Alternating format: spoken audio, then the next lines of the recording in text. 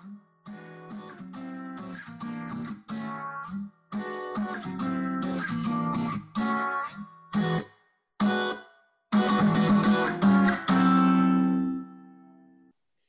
everyone, I'm Gary Hickey from the Research Design Service South East, and welcome to that co-production podcast. And this podcast is a partnership between the Research Design Service South East and the Centre for Engagement Dissemination, which are both parts of National Institute for Health Research. And today we're going to be talking about the challenges of commissioning co-produced research. And joining me today on the podcast is my co-host, Katie Turner, who's a researcher who draws on her lived experience and, amongst many other things, is a part of the patient and public involvement team here at the Research Design Service South East. Hello, Katie, and how are you? Hello, Gary. Hello, everybody. And I'm very well, thank you. Thank you. And we are absolutely delighted to have Doreen Tembo as our guest today. And Doreen is a Senior Research Manager in the Patient and Public Involvement team at the National Institute for Health Research Evaluation, Trials and Studies Coordinating Centre. So hello, Doreen, and welcome. Hi, Gary, and hi, Katie. Nice to see you again. Fantastic. Doreen, on this podcast, we always begin with a nice, fun, friendly icebreaker. So our question to you today is, what is the best advice you've ever been given? That's a good question, Gary, and a hard one. I've received a lot of wanted advice and sometimes unwanted advice from people. So at the time, I think, especially when the advice you might think is unwanted at the time, you might think, this isn't really what I want to hear or need. And I think it takes some deep self-reflection to see the value of some of this advice. And part of this is, I think going back to when I was doing my PhD, I think at Oxford, I came to a journey in my PhD where I was really thinking, is this worth it? Should I continue with this? Should I just quit? And a lot of people gave me advice I wanted to hear, which is, yes, you should, you've done your best. But then I had a call from a friend that I hadn't actually heard from in a very long time, a really, really great person, a French-Canadian friend who's a human rights activist. And she called out to the blue, an international call, which at the time was expensive as well. And she kind of talked me out of it. Soon after her, my mother called, and I thought, I'm going to get the love and comfort and the, you've done enough and you should quit now. But my mother also gave me some tough love. And what they both said, interestingly, is, for things that are valuable and important, when you quit, you fail. And if it's really, really important to you, you need to stick with it. So this wasn't advice I wanted to hear, but it's actually really served me well throughout life, because I think it's really important. I think it emphasizes the need to, first of all, identify what you value and what's important, and then to reassess this from time to time. And if it's still valuable, to weather the storm and stick with it and see it through. I think that this can be applied to co-production. Wise words. So I think that you can really apply this to co-production.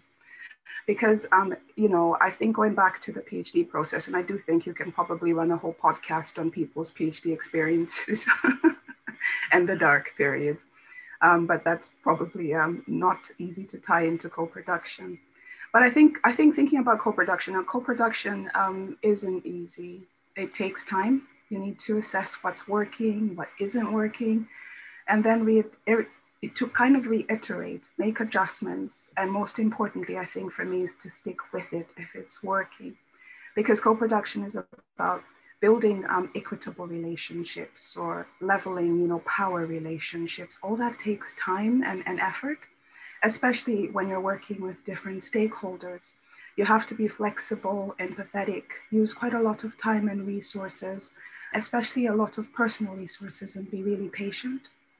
So speaking as a person that's been involved in co-produced projects, it's worth it and it's rewarding. And it's something that I go back to always thinking is ultimately valuable and enriching, to really partner with public members and other stakeholders to produce research that's actually more likely to have impact on the people that it's actually meant to benefit. So I think for me, that was a really important life lesson. Listen to people, even if the advice seems like it might not be what you want. It can have, lifelong implications, where I think it gives you a really positive outlook on life. Thank you, Doreen. Yes, thank you, Doreen. Yes, I found that really interesting how you were linking that personal sort of experience, Doreen, to co-production and talking about the value of it, which leads really nicely into the question that I have to ask you. And that is, to what extent do you think that co-production is valued by the organisation that you work for? That's the National Institute of Health Research. And I asked that in the context of co-production as an approach, if you like, to doing research.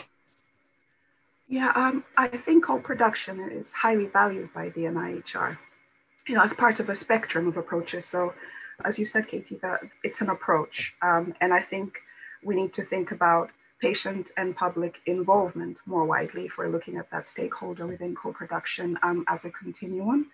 At one extreme, you have just informing people, which might be what you need to actually do for that project, or you can consult them, collaborate with them, co-produce with them. And at the very other extreme, you have end user, led approaches, or service user led approaches. The NIHR recognizes that it's not really a one size fits all approach, and you have to actually pick the approach that works for that particular context or for that particular research study. So the NIHR highly values co-production as one of the approaches that you can take when you're partnering with evidence users, one of which is the public, patients, carers, and service users. So at NetCC, in actual fact, our interest in co-production, I think, actually predates the identification of co-production as a necessary strategic focus following the 2014 Breaking Boundaries review and consultation, which then led to the Going the Extra Mile strategy around patient and public involvement, which then highlighted the need to explore co-production. In a sense, I think we at NetCC were looking at it not so much from only the stakeholder, that is the public member or the patient and public or carer or service user. We were looking at it holistically, as in who are the stakeholders that you need to involve in the research process. And we call these evidence users. And we recognize the need to actually bring them together. I think a way that we do this quite well is by bringing them together to set agendas for research and priorities for research. So we've had, for example, bespoke workshops where we bring all these people together to actually say what's important for that particular community of those different stakeholders. And more famously, we work with the James Lind Alliance Priority Setting Partnerships, which is all about co-production and bringing the stakeholders that need to make these decisions about what needs to be funded together.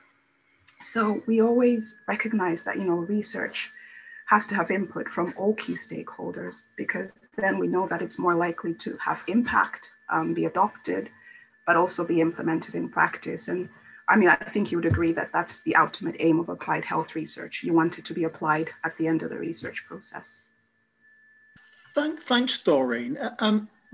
As you well know, that co-production, doesn't it, presents particular challenges, I think, especially, with the emphasis on developing relationships, for example, and the sort of time and perhaps the money and the resources that takes. So how well do you think at the National Institute for Health Research do you accommodate that approach to co-production, if you like? How do the governance processes and the management of research accommodate the time and effort that things like developing relationships take? I would say in some sectors we do that very well, and in some not so well. So a bit of a yes and no answer. So the NIHR, as you know, Gary, funds 3 different types of research. You've got research programs, which are, medium-term kind of projects, 3 years, mostly at a minimum, 5 years for the very big program grants. But we also have what we call infrastructure grants, and they kind of fund organizations that often are funded for about 5 years. So the research design service that you're based at, the biomedical research centers, and those kind of organizations. and they are often funded for about 5 years. Then we have the personal fellowships. These are personal awards that are given to people to further research in particular areas. So I think that some research projects, even, given the fact that they're 3 years, and often for the first year, you're looking at them setting up. So the actual period that they're carrying out research can be 2 years from a 3-year project. That we've had great examples where people, even in that short time scale, make real, relationships and collaborations, even with, I would say, seldom heard or underrepresented groups, such as, prisoners, for example, very difficult to access, young children, or people with stigmatized health conditions. So it can be done in a short-term research project, but I think there's always the question of what happens to those people once that project is done. Sometimes just building the relationship can take a year or two, then you've got a year left, in your funding. So that funding structure of giving people funding for, say, 3 years or less can actually impede co-production, because you don't have the time to really build a relationship, especially if your aim is to build it with a wide swathe of the community. However, I do think that the infrastructure grants that I mentioned, the kind of 5-year grants, do give more room and scope for real co-production, especially when you are looking at working with a community that is in the same geographical setting as you are. It's easier to come to an organization rather than a research project. And also you have the time to actually build those relationships, even if the group you're engaging isn't geographical and it's centered around a condition or a service. So I would say that the infrastructure grants probably have demonstrated more impact around working in a co-produced way than you might have in a research project, which will be more about really good collaboration, which I think ventures towards co-production, but is somewhat different. I do think that, they are challenges that we face from a commissioning standpoint. The NIHR is really well known for involving patients and the public, as well as other stakeholders in commissioning processes, and is quite unique in this, although now more funders are actually doing this as well, where they involve the public in priority setting, setting the agenda for research, prioritizing the research that comes in, and also being involved in funding decisions and being encouraged to be involved in the dissemination processes. But often this is patient and public involvement, and will be more consultation and collaboration than it would be co-produced research, partly due to the fact that the NIHR is contracted to deliver research in a really rigorous way, and often this creates rigidity in approaches. As an example, funding committees, before COVID, now we've all gone virtual, used to meet in London over 2 days in the middle of the day. That really excludes certain type of people from being involved in that process. And it's already a predetermined way that people are going to meet. So it's not decided in a co-produced way. But I think what I have to say is, when I did attend these committees, I couldn't actually tell who the public members were. And you could say that they'd got native maybe, but I think it's more of a case of the fact that they were treated equally. During the breaks, everybody was laughing and talking to each other. Everybody has equal voting rights in deciding what gets funded. So I think even within the rigidity that might perhaps limit how much co-production you can have, there's a real sense that public members come to the table as equal partners, have equal voting rights, have an equal voice, can speak whenever they want, really. So I think that there is a leveling of power within those committees, but we do need to acknowledge that our funding processes aren't predisposed to really facilitating co-production throughout the whole commissioning process. Thanks, Dora. And just something else to throw in, and this just came from a conversation I had with someone this week, and they said they would like the National Institute for Health Research to kind of encourage co-production, this is their words, by more of a bottom-up approach. So funding, if you like, those organisations that represent particular groups of the public or indeed patients. And so they would lead, if you like, on the research and co-produce that way. And I don't know if you've got anything you want to say about that and the extent to which the National Institute for Health Research does that already or could do that in the future. I think it depends on the program, Gary. So it depends on what we're commissioning, because often we are commissioning applied health research that is quite technical in nature. So often what we encourage is for the team to be interdisciplinary, transdisciplinary, which means you're really working with different people, including members of the public, and those user-led or community organizations being part of that team as well. But I think from a practical standpoint, there would be some difficulty in a community-led or user-led organization leading an applied health research project.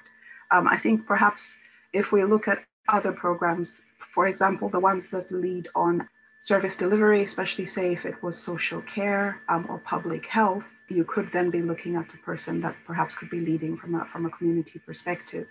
But I think with the more technical programs that we have, such as the health technology assessment or the E&E program, it's actually quite difficult to see how somebody who doesn't have the technical expertise could lead the team.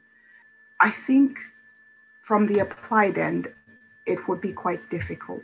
But if we were funding research that was more community-centered, perhaps less technical, then we would be looking perhaps at having leads that were from community organizations. So community organizations are not barred from being funded, but I think what we encourage is not having a researcher just run off and do their own thing, or a clinician run off and do their own thing, or a community organization run off and do their own thing. What we try to encourage really is to bring those different parties together in a research team and then have them work together, because I think that's what co-production really is. It's not user-led research, it's actually people working together with no discernible person having more power than the other. In actual fact, a research team will have power differentials, as I'm sure we all know, because you do have to have a lead. But I think it's a question about the team being okay with that, perhaps nominating that lead, because you have to have a lead. So it's that the NIHR, I think, values the lead being a person that has the technical know-how to deliver the deliver the project, but also be a specialist in the subject. I find that really interesting, Doreen, because that's made me think of a little bit of reflecting on my own situation, in that I have, if you like, a foot in both camps, in that I'm sort of a trained researcher, but I work from a lived experience perspective. And I often think that perhaps we could think about having a bit more of that sort of dual identity, because that may be one of the solutions to, the problem that you described about, well, does a member of the public have the necessary sort of technical know-how or level of knowledge? But I think you can possibly have both. And I'm not sure if, sometimes we tend to divide the public and patient into one sort of sector, and those that are trained in academia or research in another. And it's very difficult to sort of see the meeting, whereas I think that you can have both in one sort of person. But anyway, there's food for thought, I think. No, I actually totally agree. And I think sometimes when we do have academics leading projects, most of them don't actually disclose what health conditions or service lived experience they have. So I think a lot of academics also actually do have that insight as patients. So there isn't a clear dichotomy, I think, between a patient and an academic or a researcher or a clinician. So I think your point stands, Katie, and that the NIHR, would not stand in the way of an academic who also has the condition, researching the condition. We do support, user-led research, but the user would have to stand to the same rigorous, appraisal as any other academic. Absolutely, yeah. And I'm not saying, definitely not saying that doesn't happen. I just think that maybe it doesn't happen enough, I guess. And I think another point to say about that, which does feel important, is that I think there are a lot of people who do have that lived experience, but if it's not openly acknowledged or used in a self-referential way, then it doesn't have the same impact. And we could talk about that in another podcast, I'm sure. But I do think there's a difference between declared lived experience and undeclared lived experience. And I think, a lot of the times that undeclared lived experience happens is because there isn't the culture to support that still in some areas. Anyway, we digress, and I mustn't get on my soapbox. No, I think that's such an important point, Katie. Yeah, really good that these things come up, because they come up time and time again. And we, as we all know here, they're things that we discuss time and time again. Right, I will move on. Doreen, you've said a lot and given loads of examples which clearly show that the organisation you work for does value co-production as an approach. But what do you think the NIHR, the National Institute of Health Research, could do to ensure that it becomes, I guess, even more valued? What's there left to do you think? I would say lots, actually. I think the first thing is there's still that question for me. Is it co-production we want to be valued, or is it using the appropriate approach to involving and working with different stakeholders, including patients, the public carers, and service users? And I think that where it comes to co-production, it's not a new thing. We've had, as I said, we've had a whole agenda around involving evidence users, of which the public makes one of the stakeholders. But I think within the patient and public involvement kind of arm, there needs to be funding for co-production where we accept that that's the best approach for that project. So I think there's a bit of onus on the research team to actually demonstrate that for this particular project, the best way to achieve impact is by co-producing it. And once that argument has been made, it's accepting on the part of funders that might take more time and cost more, and willing really to make that investment, because it might be, for example, that consulting would be a cheaper approach. So I think there's an argument for value for money to be made, and where that is made, to actually fund it. And as I had said, we do have examples of projects where that has been done and it's been justified. So I think it's not gang-ho switching and saying the only thing we're going to fund is co-production, because it might not be the appropriate thing to do. But I think we should be more open to the fact that co-produced research, despite taking more time and costing more, is a really valuable approach for certain projects. And I think really to underpin this, there needs to be more evidence around the impact of co-production as opposed to other approaches. Because I think that's the only way that you're going to win the hearts and minds of people, to win them over to doing things in a more costly way and in a way that takes more time.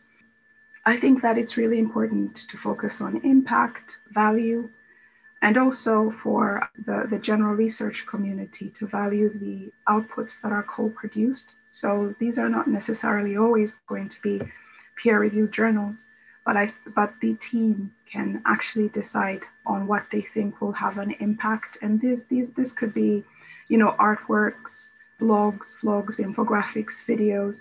There isn't a system within the research community, I think, that values those kind of outputs. And yet sometimes these outputs are what will have the most impact on people that will apply the findings from research. And then I think, going back to Gary's point, one of the other things we could do is fund community organizations to work with researchers, because then you're going out of this cycle of funding short-term projects, the project coming to an end, the people that you engaged kind of being at a loose end. If you fund the people and the researchers go to the people, then I think that this will sustain the relationship, because you might have rotating researchers, but you still have those community organizations. I think that those are some ways that NIHR and the wider research community could ensure that co-production becomes more valued.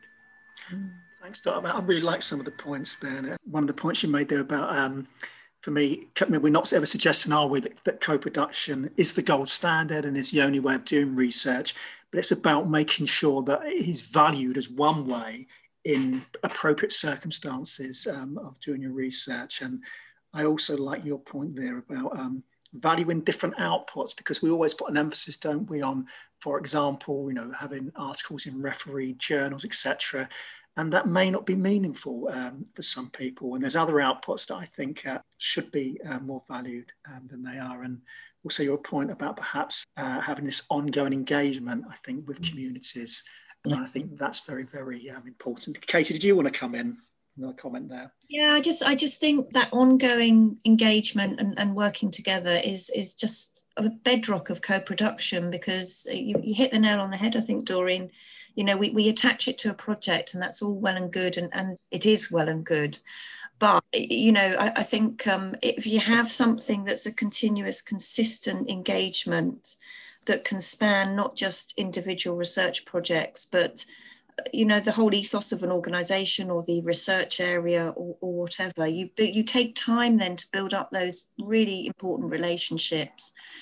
And I think then you have a much firmer foundation from which to build. And you're talking about sort of evaluation and the importance of sort of evaluating impact, which I think is another topic we could debate as well. I think it is important, but I think we should be careful not to get too hung up on it so that it stops us actually working together co-productively. But all those things, I think if you have a consistent approach and a regular interaction and engagement, I think that can work absolute wonders.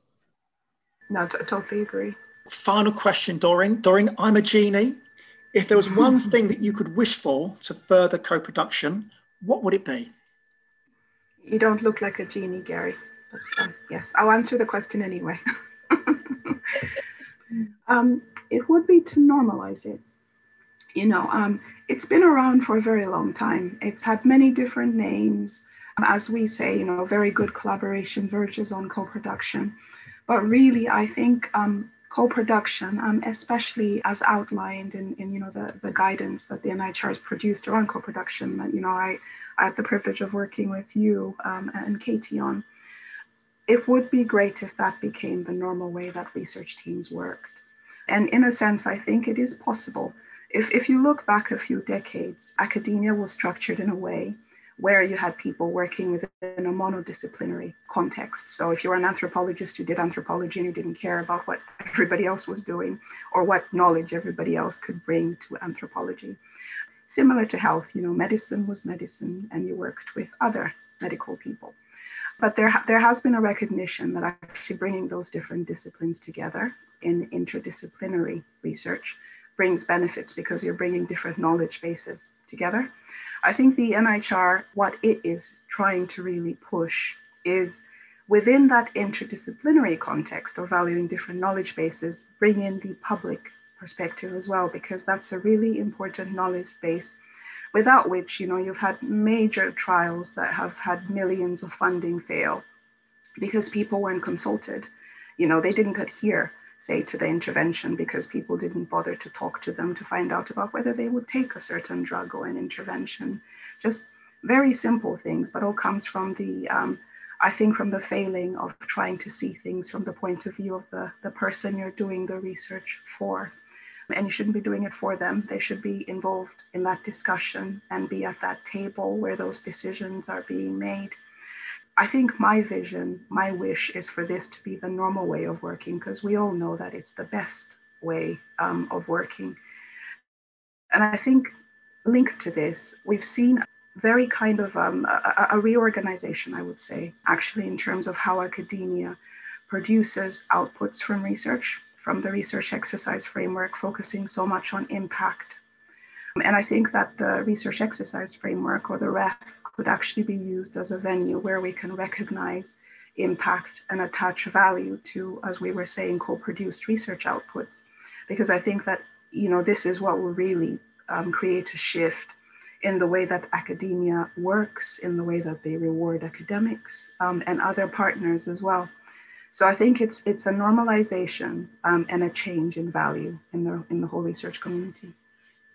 Thank you, Doreen. As a genie, I'll get onto all of that straight away. So all that's left me to say is thank you so much, both of you. Thank you, Katie, for being my co-host today. And thank you, Doreen, for being such a wonderful guest on this podcast. And for listening. Are you able to grant other wishes, Gary? What did you have in mind, Doreen? I'll tell you later. Okay, thank you. And if you enjoyed this podcast, please do check out our other podcasts that are available from the RDS Southeast website, the Research Design Service Southeast website, and also on SoundCloud. And if you type in the search NIHR space RDS space SE.